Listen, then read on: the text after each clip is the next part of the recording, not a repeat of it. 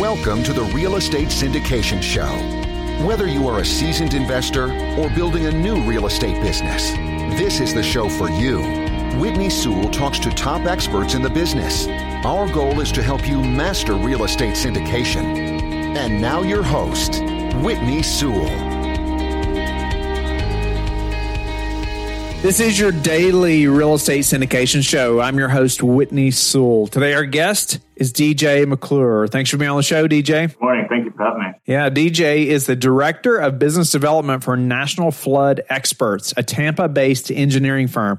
Fun fact is he had worked internationally for years with his wife before moving to Florida. He joined National Flood Experts 3 years ago and enjoys helping new clients add value to their investments. You know, knowing things about flood insurance or flood plains, floods, are we in a flood zone is something I am not an expert in, that's for sure. That's why I'm going to have somebody like DJ help me. But I'm looking forward to this conversation so he can help educate me and others, and maybe understanding there's maybe some value here to be had when we can be better educated about this specific subject. So DJ, welcome to the show. Give us a little more of your background and what you're doing right now, your focus, and how that can help us. Yeah, I'm originally from Kentucky, moved south to warmer weathers, lifetime tennis player. So tennis took me all over the world when I'm in my younger years.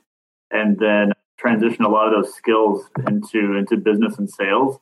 And, met this company some years back and was really inspired by, their mission and their, entrepreneurial spirits, and just been with the company now for several years. And, recently have become, a multifamily investor myself. And so it's just interesting being on kind of both sides of it.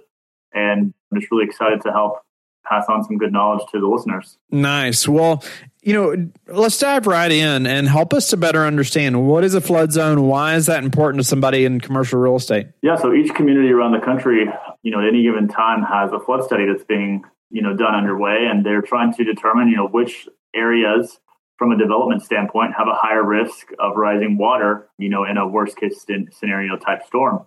And so, at the basis, these maps are being created to help with, permitting requirements, but then they also have a dramatic impact on flood insurance rates. And so, we work as an engineering firm to consult with these property owners to help establish if they can be in better scenarios from a financial perspective. Okay. So what are some examples maybe of how they could be in a better financial situation, as far as the flood zone is concerned? Yeah. So there's a lot of data that goes into flood insurance premiums and the way that they're calculated. And so when we're looking at a situation, the elevations of the building, the elevations of the flood zone, and some historical data based on the area as well can all go into how that end premium is calculated. And so we're working with property owners to look for exceptions to the rules and look for, inconsistencies that could be beneficial to getting their premium costs reduced. In some instances, even get their properties out of the flood zones. Wow. So we could potentially get our property out of the flood zone. How in-depth is achieving something like that, and how worthwhile is it for the operator to try to pursue that? Well, the flood maps are only updated about every 10 to 15 years in most areas. And so obviously land is not flat, but as the flood maps are created at a bit more of a macro level, we're going in at a more granular building by building level of detail. And then we can take that information to FEMA directly and say, hey, these particular buildings have the characteristics to be excluded from the flood map. And then FEMA will issue an official letter of map amendment that changes the flood zone for those buildings. And at that point, the lender requirements for the flood insurance are then removed. Wow. So are you someone that we would hire, say, to try to accomplish this and then work with our insurance provider? Absolutely. We work adjacent to, insurance brokers all around the country as an extension to their team. We go in and audit a lot of their clients that have properties in flood zones, looking for situations where we could possibly get the flood zone changed.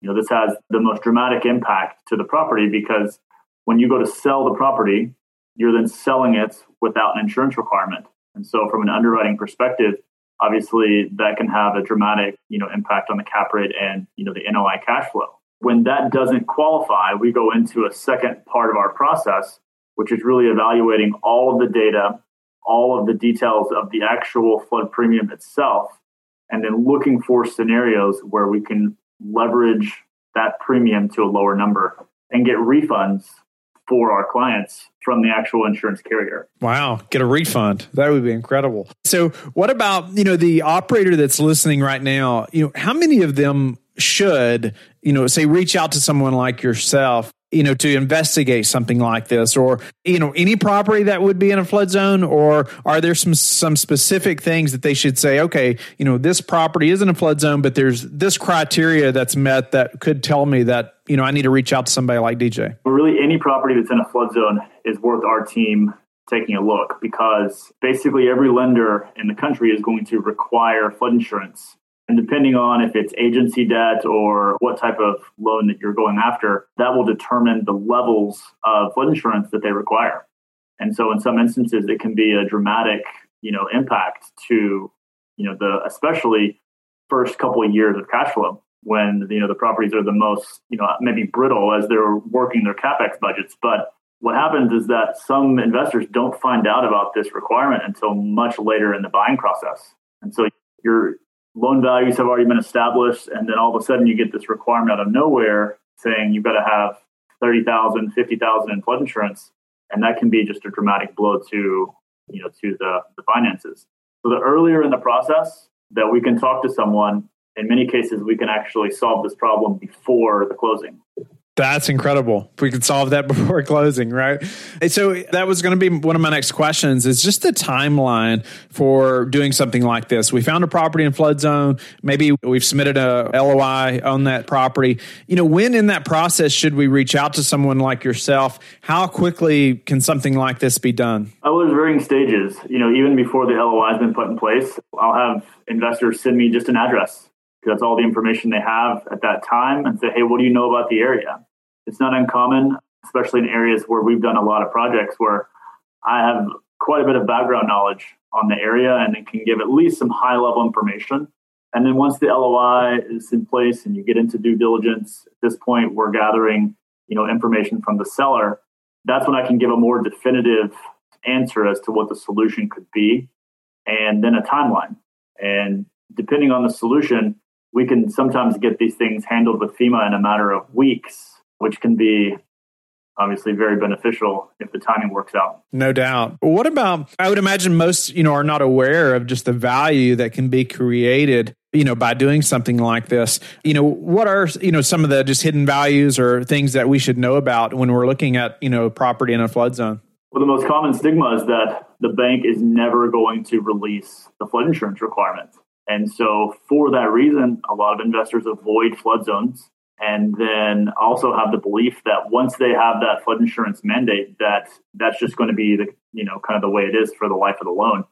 And so educating a lot of investors that once we do have an official correction from FEMA, all the lenders follow the same process. And at that point, once they remove the flood insurance requirement, not only can you choose to cancel it, but you also are then eligible for more preferred pricing. It's not to say you can't still have flood insurance.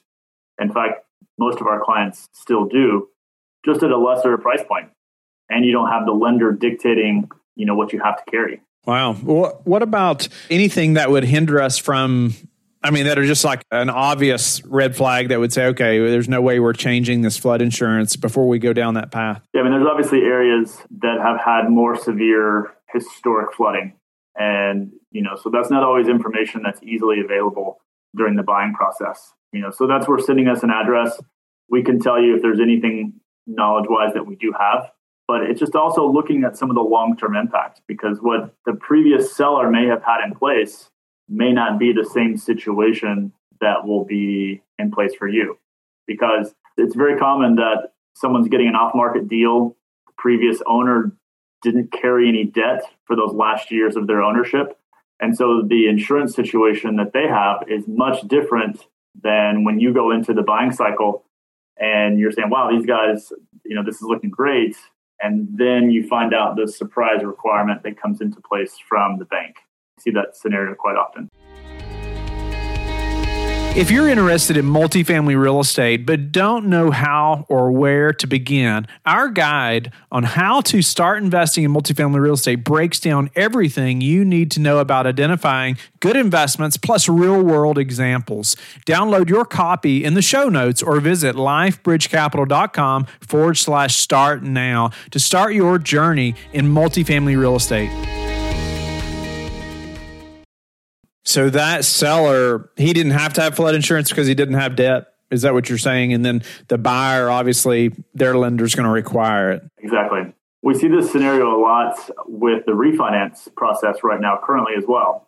Someone had, let's say, perhaps a bridge loan the first couple of years. They only had a very low requirement initially. They go into the refinance process with, agency debt.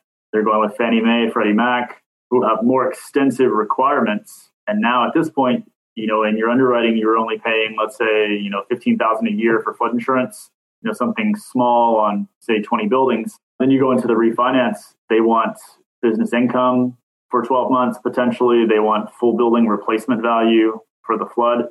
So now your flood insurance expense may have gone from before $15,000 to now possibly as much as, $50,000 to $100,000.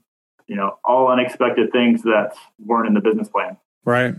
What kind of regulations should we be concerned with around, flood insurance or, anything like that changing that we should be aware of as well? Yeah, that's a great question. Just recently, FEMA has released some new information, very surface level. They are changing the rating methodology that they'll be using in 2022. Some of these things will take effect October 1st for brand new business. So a couple important details, for investors that are going to be in the Q4 acquisition cycle, assuming the policy from the previous owner is going to become especially important. Because anything that gets a brand new policy after October 1st will have to use the new rating regulations. And we don't know the specific details of what that will be, but additionally, anything that's renewing for the next 12 months will continue to use the same rating system that's in place currently. So right now, there's a strong bit of urgency for any investors that have flood zone properties in their portfolio.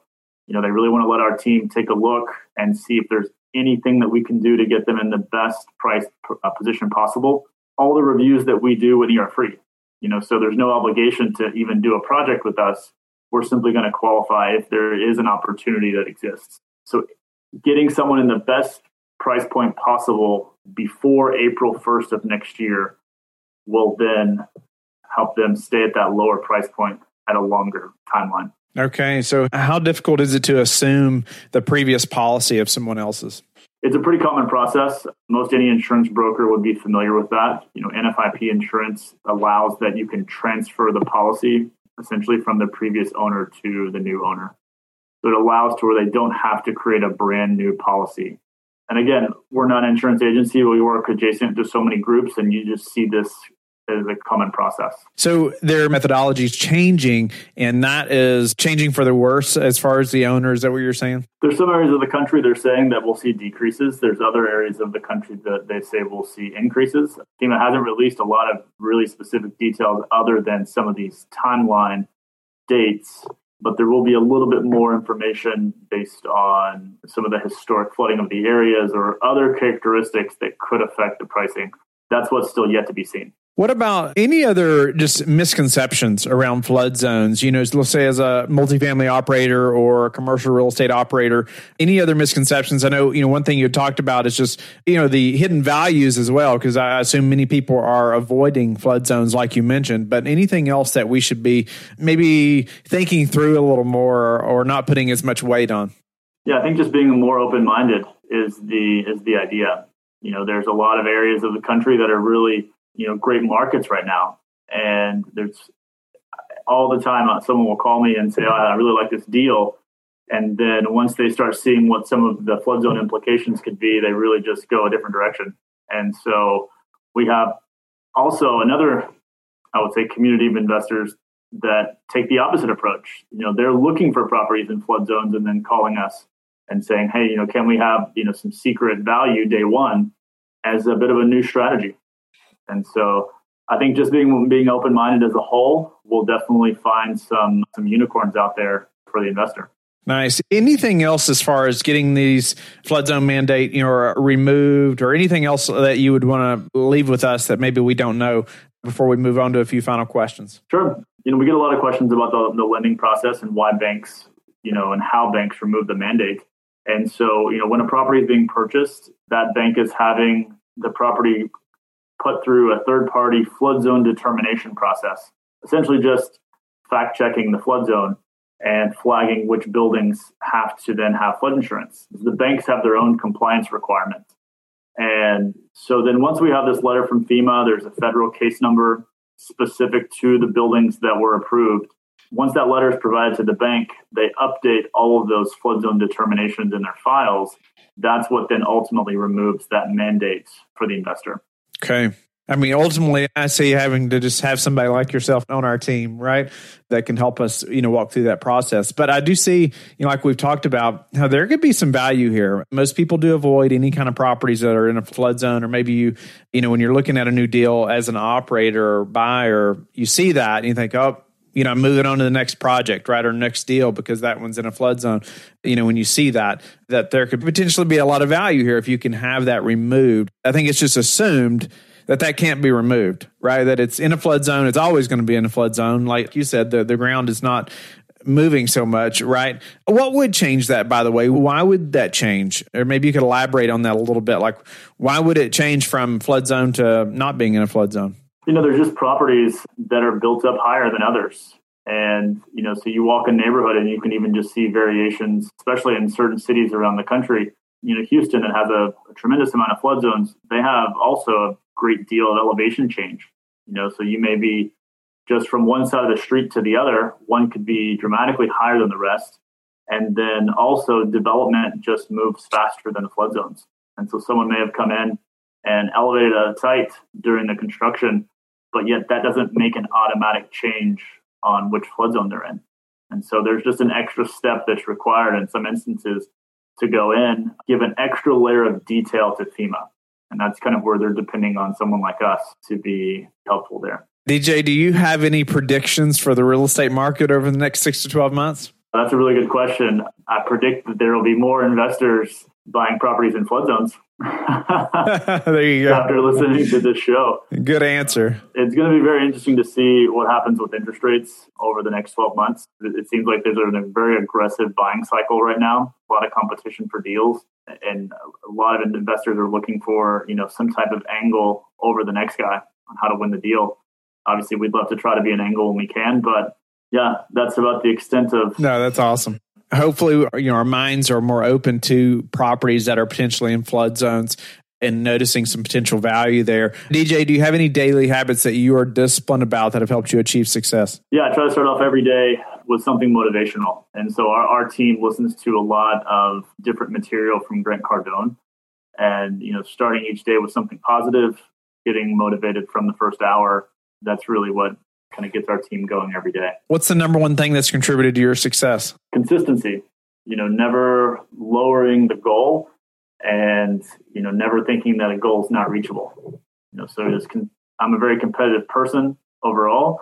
And so just continuing to kind of push the finish line out. So it's something that I'm always reaching for. How do you like to give back? Well, for me, tennis has been, a life-changing skill that I was exposed to at a young age. And so, I often find myself, hopping on a court with kids or helping some neighbors with their kids. And so I'm always trying to promote life skills that, could be life-changing for the next person. Nice. DJ, grateful to have met you and to have you on the show and talk about flood zones. It's something that, any kind of real estate investor needs to be aware of, or at least have some education about, and really thinking through having someone like yourself on our team. And potentially there could be a lot of value there now that we know that, hey, that could be removed, or maybe we have somebody like you do a little research for us and figure that out. DJ, how can the listener get in touch with you and learn more about you? They're welcome to send an email to info@nationalfloodexperts.com.